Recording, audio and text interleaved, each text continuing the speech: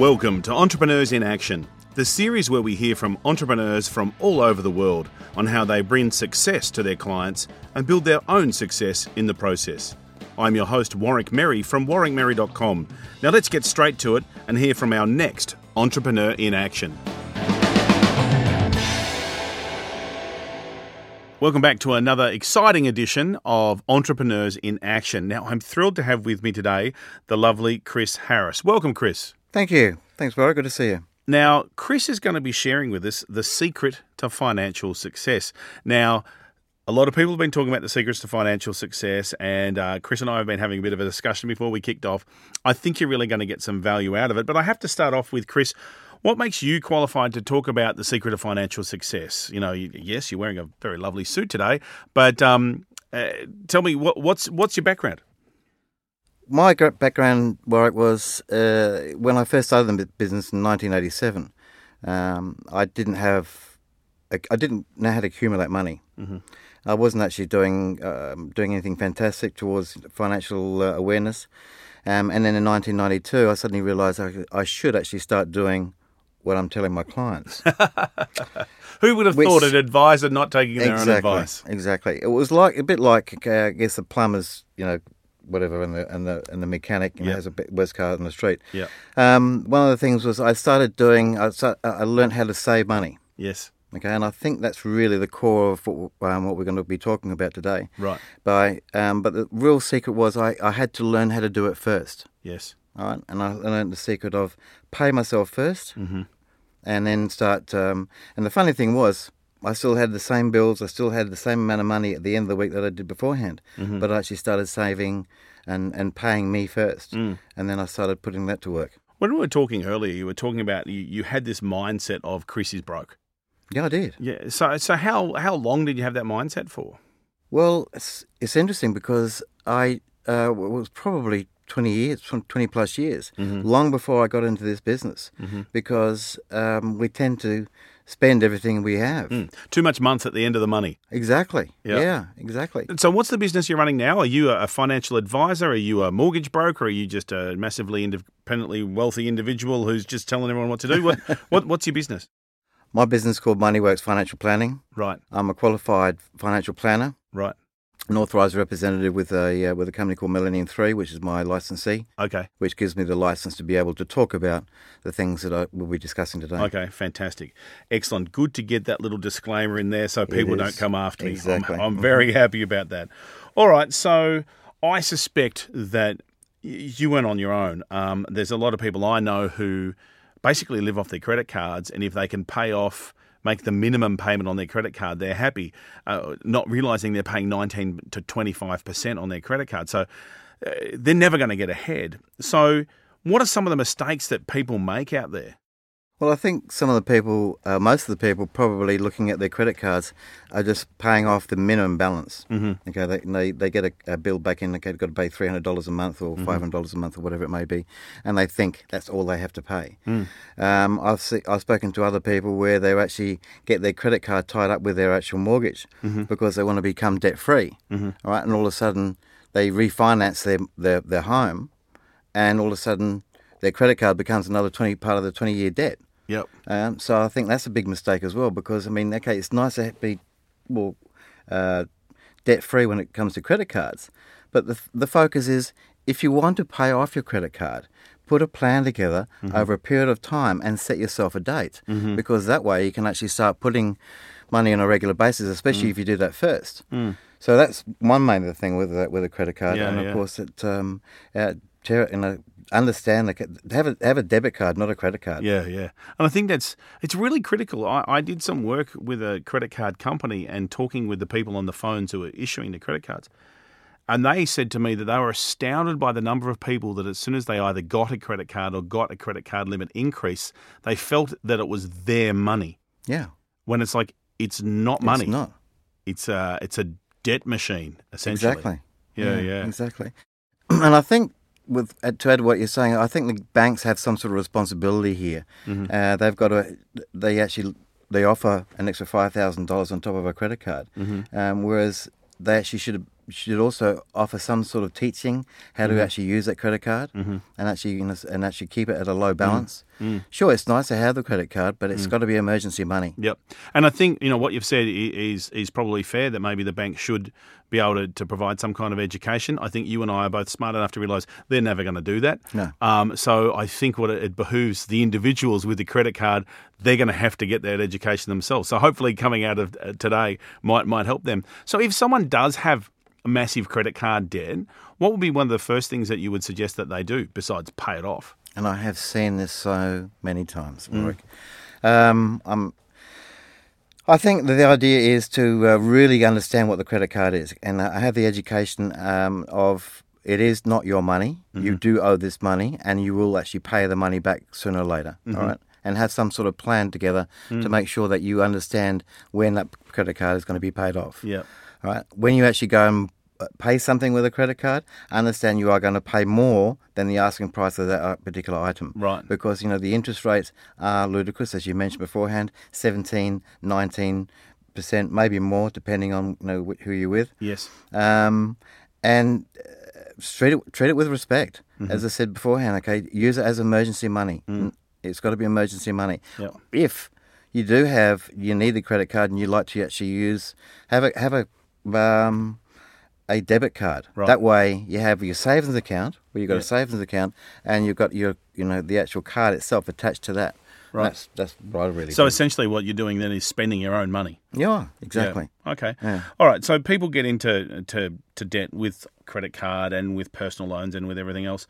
But what do you reckon, we were talking all about some of the mistakes people make. So what do you reckon some of the big mistakes that people make are? Well, I think the most important mistake most people make is that either they don't have any idea about what they want to achieve financially. There's no set goal. We want to pay off our mortgage. We want to become totally debt-free. We want to be able to have a holiday or buy a new car. And it's all done on, usually these things are done on the spur of the moment, and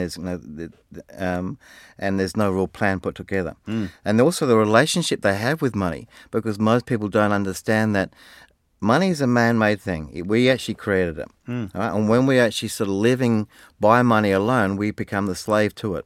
Okay, where it's got to be the other way around. We've got to become the master. Now, this may seem crazy in a sense, but when we become the master, we control it. It doesn't control us. We control the lifestyle we want from the money that we actually earn. And when we want more, we've got to be able to click our fingers so it comes running to us like a little puppy dog. Yes. Okay, we've got to have that sort of attitude, right? Not to become flippant with it, but the thing is, treat it with respect, but and it is your servant. It is, you are the master. Right. And it's because I see people who live beyond their means. Like they'll buy a new car when their old car still works well. They'll upgrade and get a bigger 3D Plazzy telly when they had an old Plazzy telly. There is this consumption. Well, I've got capacity on my credit card, or I can just drag it off the house. I'll just get it. And it sounds like that they haven't planned what they want. They're reacting to what's going on. Would that be a fair statement? Absolutely, exactly. Yeah. There's no real plan in motion. They don't really understand. It's all too easy. Yep. We've just made it too easy. Yep. Before credit cards, we had to have cash. Yeah. All right, we had to have cash, and of course, when that cash disappeared in our pocket, that was it. Yeah. But then of course the bank card came into.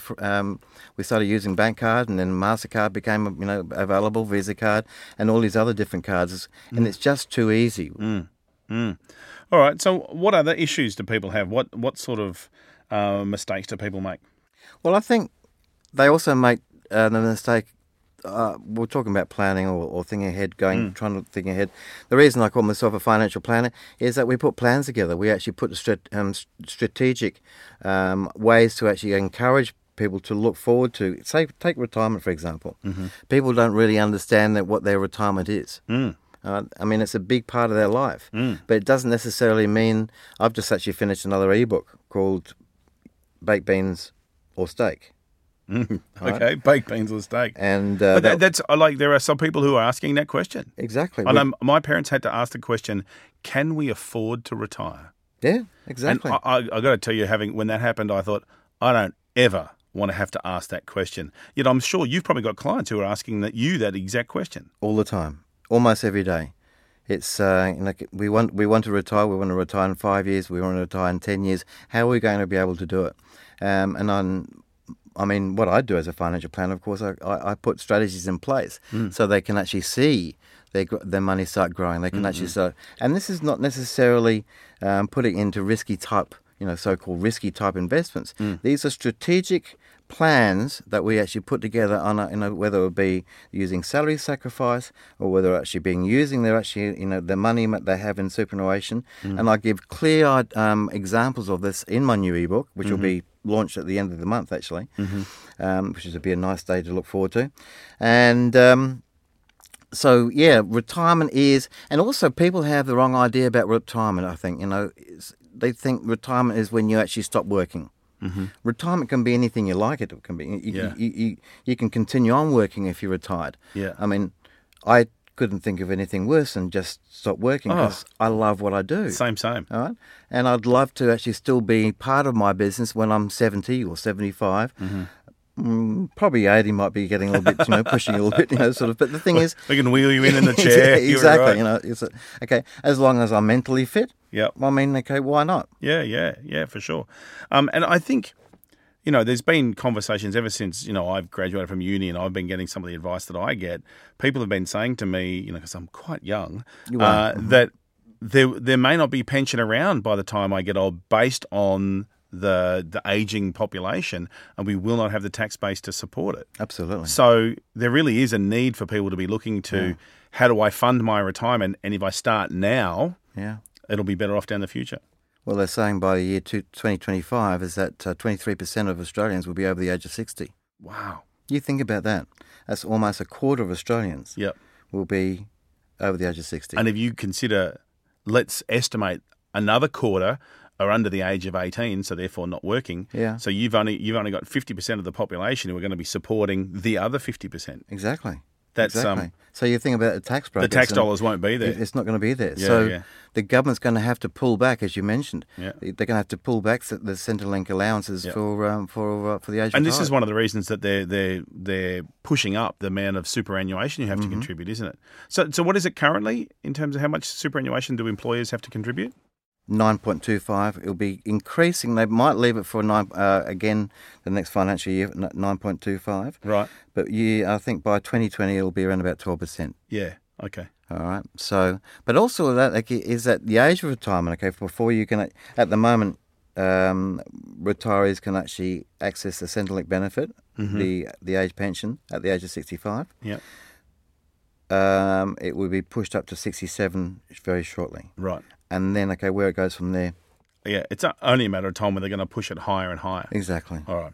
So, it's a scary image to consider for us. The last thing you want to be doing when you're at the end of your working life, when you're supposed to be relaxing, is to be going, do I get to have baked beans or steak?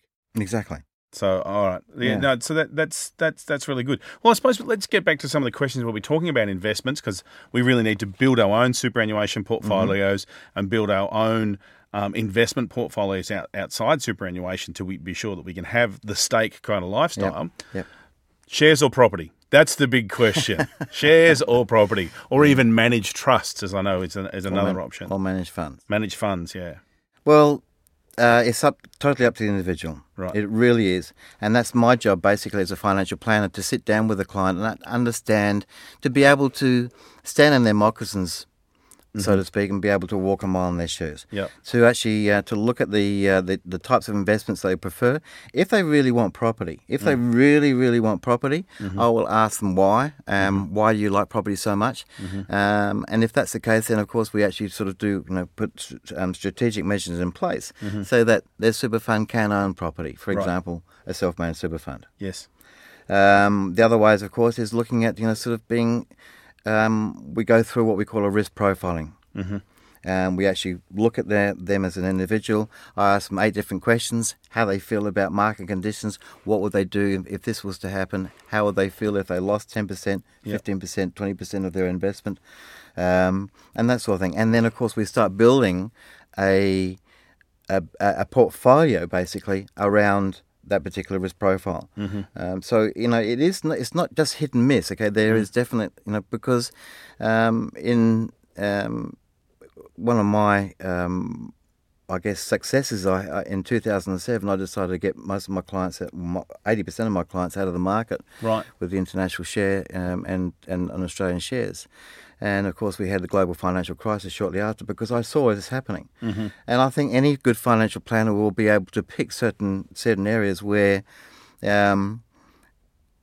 we understand that good investments go through highs and lows, right? Mm-hmm. But you sort of be able to actually manage those highs and lows, to be understanding the sort of benefits, because there can be a positive when there is a market crash, for example. All right. I won't go into it now, but the good thing is we try and get our clients to understand how that can actually work for them. Yeah.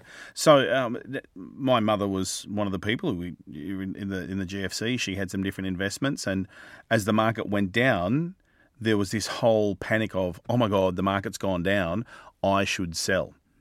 Now, you and I both know, bad thing to do, because you're crystallising a loss. But how much does the emotion of one of your clients impact on their investment? So we've talked about risk profiles, but what about their emotions? Because there are a lot of people who get that whole panic, oh my God, I can't afford to lose anymore, let's pull it all out and crystallise their loss. So how much of an impact do the emotions have? Well, markets is 100% emotion. It's all emotion. Right. Okay? It's because it's either fear or greed. Yeah. Right? And when the market's coming down, just like your mother, she actually probably felt fear. Yes. All right? And because it was, out of the fear, I'm losing my money. Yeah. Right? Now, of course, you don't lose your money until you actually realise the investment. All right? Then you've lost. And I'm happy to say that, with my advice, she didn't pull her money out. Well done. The markets have now gone back up again. So she's sort of back where she was, if not a little bit ahead. There you go. Exactly. And the markets have done that. And they will continually do that. Yeah. All right? It's just a matter of understanding. But also, if she started buying back in then as well. Yeah. All right? If you do what the market isn't. Yes. All right? Is one of my favourite sayings. Do what the market isn't. If you can actually study, if you can have the intestinal fortitude, I guess you can actually say, sort of be able to, or strong, trying to be strong and saying, I'm going to start buying now. Yes. And it is, it's a strong thing to do. Yeah. But then, of course, you can actually sort of get, you can actually reap the rewards. I know when I was at uni and I was studying a bit of finance, my instructor at the time said, when there is a bit of a crash, everything's on sale. Yeah. Because essentially that's what it is. And if you look at some of our stronger stocks, like bank stocks, that went down to $15, $14 and they're now $34, $35, things were on sale. Exactly. Yeah. That's Commonwealth fantastic. Bank, $24, and now it's up to 67 or something. Yeah, almost 70 at certain days. So it's phenomenal. So how do you get ahead? Like, how do you get ahead financially? Like, there might be someone out there who's been listening, right, well, we've asked, do I go into, shares or property? And the answer is, it depends. So how do I get ahead? What do I do? Well, if you start getting into the habit of saving first, that's the first thing, all right, really. And once you've actually got you accumulate maybe $5,000-$10,000, then you see a competent financial planner. Like myself, come see myself, give me a call, all right, or read my ebook, and then start with taking it from there. It's baby steps. Yeah, You're not, these get-rich-quick schemes. You hear people about, talk about, and on a current affair, on all these, There are so many scam artists out there. Absolutely. And as soon as you start realising that, sort of, you can make X amount of money, or you can do this and you can do that, it won't happen. It's that whole, if it seems too good to be true, it's probably too good to be true. Exactly. Now, I believe ASIC has a couple of websites, has some information about tricksters. Is that correct? They do. Okay, so if people want to find out more, they can go to the ASIC website. They can. If they want to avoid some of the known tricksters out there. So essentially, the secret to financial success really is that save first, yeah? I think so. Yeah. It really is. Because what you're actually doing is that you're getting into the habit of putting money away, regardless of your financial situation. I don't care exactly if you're earning $200 a week and you can only put $20 a week. That will actually start mounting up. Right. Also, one of the things, if I can just add this, is that the most people don't really understand the truth behind compound growth. Okay, the compound interest. Okay, when you actually interest on interest, when you actually start looking, that can be a very, very powerful tool in the financial world. Okay. Yeah. So run me through an example of that. So give me some sort of definite example. So if I invest, let's say, $100,000 at 7%, how long? What sort of impact is that going to have? Like how long is that going to take to double? Probably about 10 years. Wow. Okay, so 10 years that'll double. Yeah. Okay. And I say that simply because of Rule of 72. Okay. Right. Rule of 72. Okay. Explain the Rule of 72 okay, to me. Okay. If you divide anything by 7, say, I have to remember this myself now, but if you divide it by 72, it'll double. Right. in Okay. a So period of time. if you divide 72 by the interest growth rate, that should give you the number of years it takes to double. Yeah. So it's like if you had 10% growth, Yes. all right, and we divide that by... So 72 divided by 10 gives us Okay, 7. So exactly. about 7 years it'll double. Correct. Fantastic. Oh, that's a really easy reckoner, the Rule of 72. Isn't it? That's fantastic. Okay, I learned that years and years ago. Yeah. But to give you another example, let's supposing, you're a 20-year-old. Yep. Right? Probably not far from where you are Oh, now. exactly. Okay. 25 years ago, I was a 20-year-old. Exactly. Right, so you're 20 years of age and you're earning $200 a week. Yep. Right, you're working at, let's say, Kentucky Fried Chicken. Yep. Okay, sort of making fries. And you decide on doing the 10% rule. Mm-hmm. All right, so you're saving $20 a week. Yep. After a year, you'd have 50 weeks at $20 a week is, what's that, $1,000? $1,000, all right? Yep. And if you did that for 40 years, you'd have 40 grand. 40 grand, okay? Now, let's suppose you actually invested that at 7%. Mm-hmm. All right, around about 7%. Yep. How much money do you think you'd have after 40 years? Oh, now you're testing my maths ability. So maybe 40 grand, maybe you'd go up to, I don't know, 100 grand? 262,000. Fantastic. And that's purely just compound interest. Yeah, that's some compound interest. And then after, if you can get another 2% on top of that, Yep. it'll double again. It'll actually that figure will almost double. Will Fantastic. almost double. Right. So it gives you some sort of idea about about the So power. we're not really talking about these, get a 25% return. If you can just get a simple return, That's it. start early as you can, Exactly. and work on it, that'll help sort of almost guarantee your financial success if Exactly. you stick to your plan. Yeah. And remember, okay, is that emotion, all right? Fear and greed. Yep. If you have fear, make it work for you by Yep. doing what I said beforehand. Buy Yep. when you don't, okay, Yep. when you should sell. And also, when you start getting greedy, pull yourself up.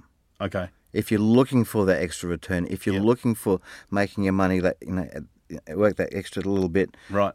just remember is that, sort of, Yep. it might be worthwhile just And pull this back a is bit. like, I hear people sort of trying to get the actual top of the market versus looking at, it's all swings and roundabouts and it'll all even out. Exactly. Okay. I'm interested in superannuation. There's, the government sets the rules on how much you've got to invest in it and how much your employer's got to invest, etc. Can the government access your superannuation at all? No.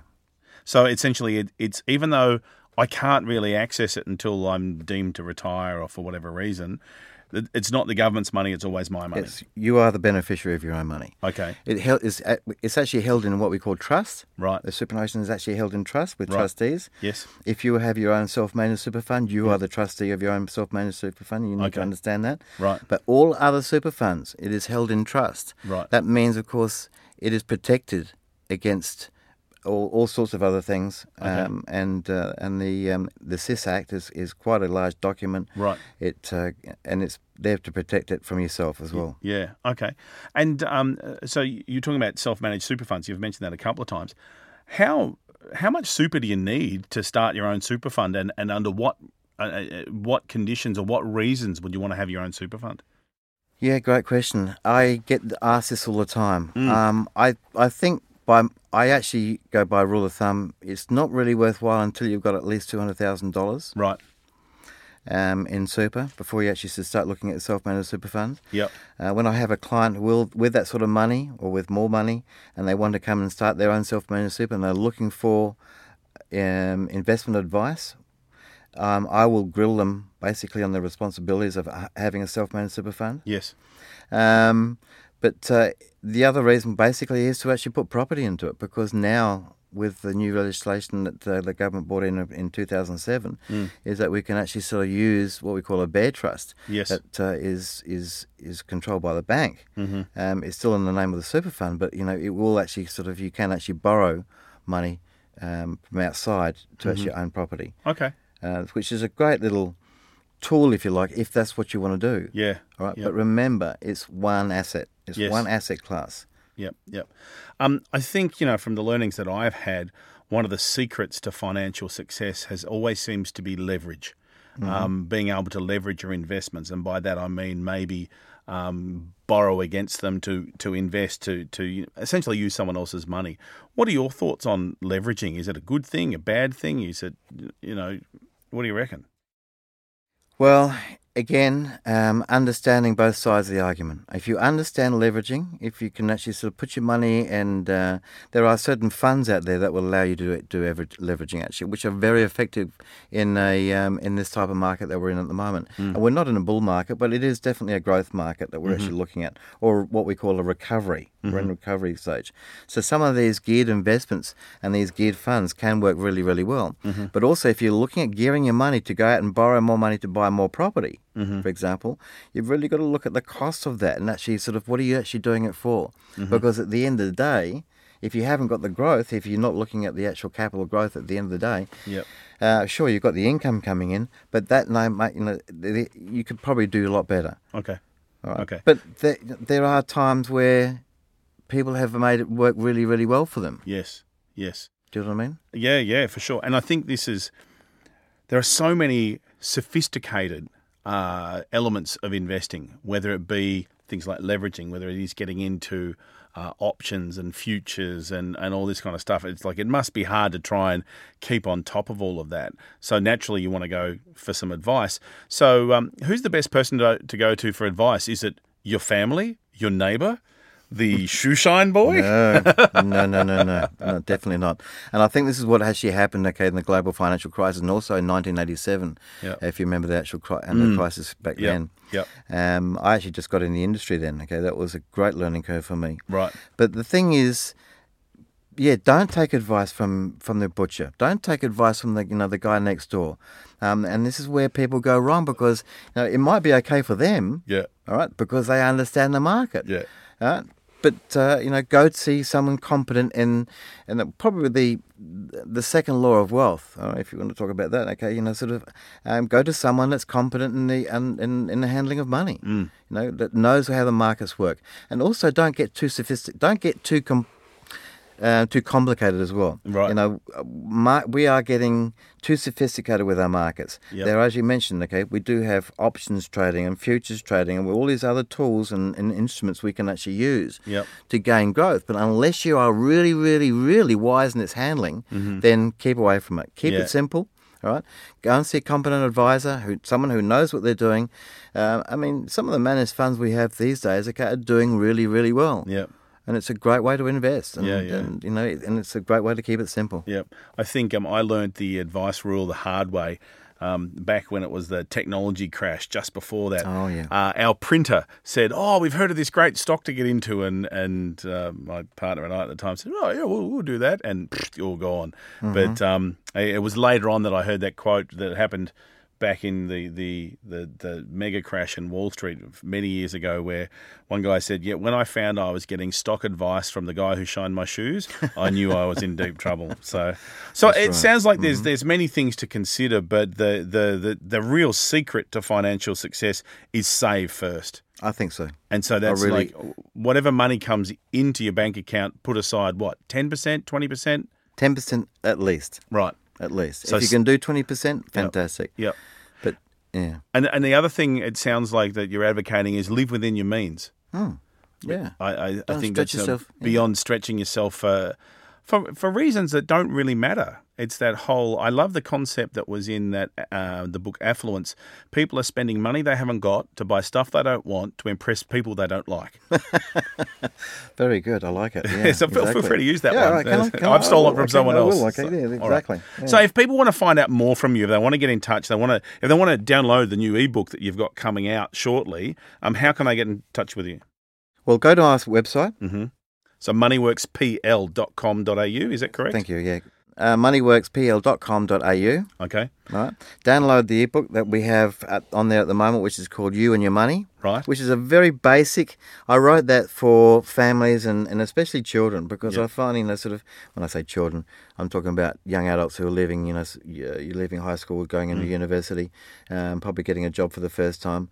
Because one of the things is that we've never actually given a handbook out when you go and get for your first job. Well, we don't teach people about money. No. Like we teach them about maths, we teach them about accounting, but we don't teach them about personal finance. We don't teach them about how to get ahead. So having a very entry-level ebook would be fantastic. So that's You and Your Money. So moneyworkspl.com.au and download You and Your Money. Okay. And your new ebook will be out in the next couple of weeks or so. So by the time people hear this, it may well be there. Most likely that'll be on your website as well. It will be. Okay, you'll be able to have a choice of either one or both. Or both. Why have one when you can have both? Exactly. And if you want to speak to Chris directly so he can talk about you and your situation, please give him a call. His number is 08 8304 8088. That number again is 08 8304 8088. Chris, thank you so much for your time today. I think you've explained a whole lot of stuff about the basic principles of investing and looking forward to enjoying life more with more money on hand. My pleasure, Warwick. Okay, it's been great. Thank you very much. You've been listening to another episode of Entrepreneurs in Action. I've been your host, Warwick Merry. See you next time. You've been listening to Entrepreneurs in Action, proudly brought to you by the Entrepreneurs Alliance Inner Circle. They work with entrepreneurs to create wealth, freedom and connections. You can find out more about them at www.eaic.com.au. Well, that's it for this edition of the Entrepreneurs in Action. Thanks for joining me. I've been your host, Warwick Merry from warwickmerry.com. I look forward to joining you next time for another episode of Entrepreneurs in Action.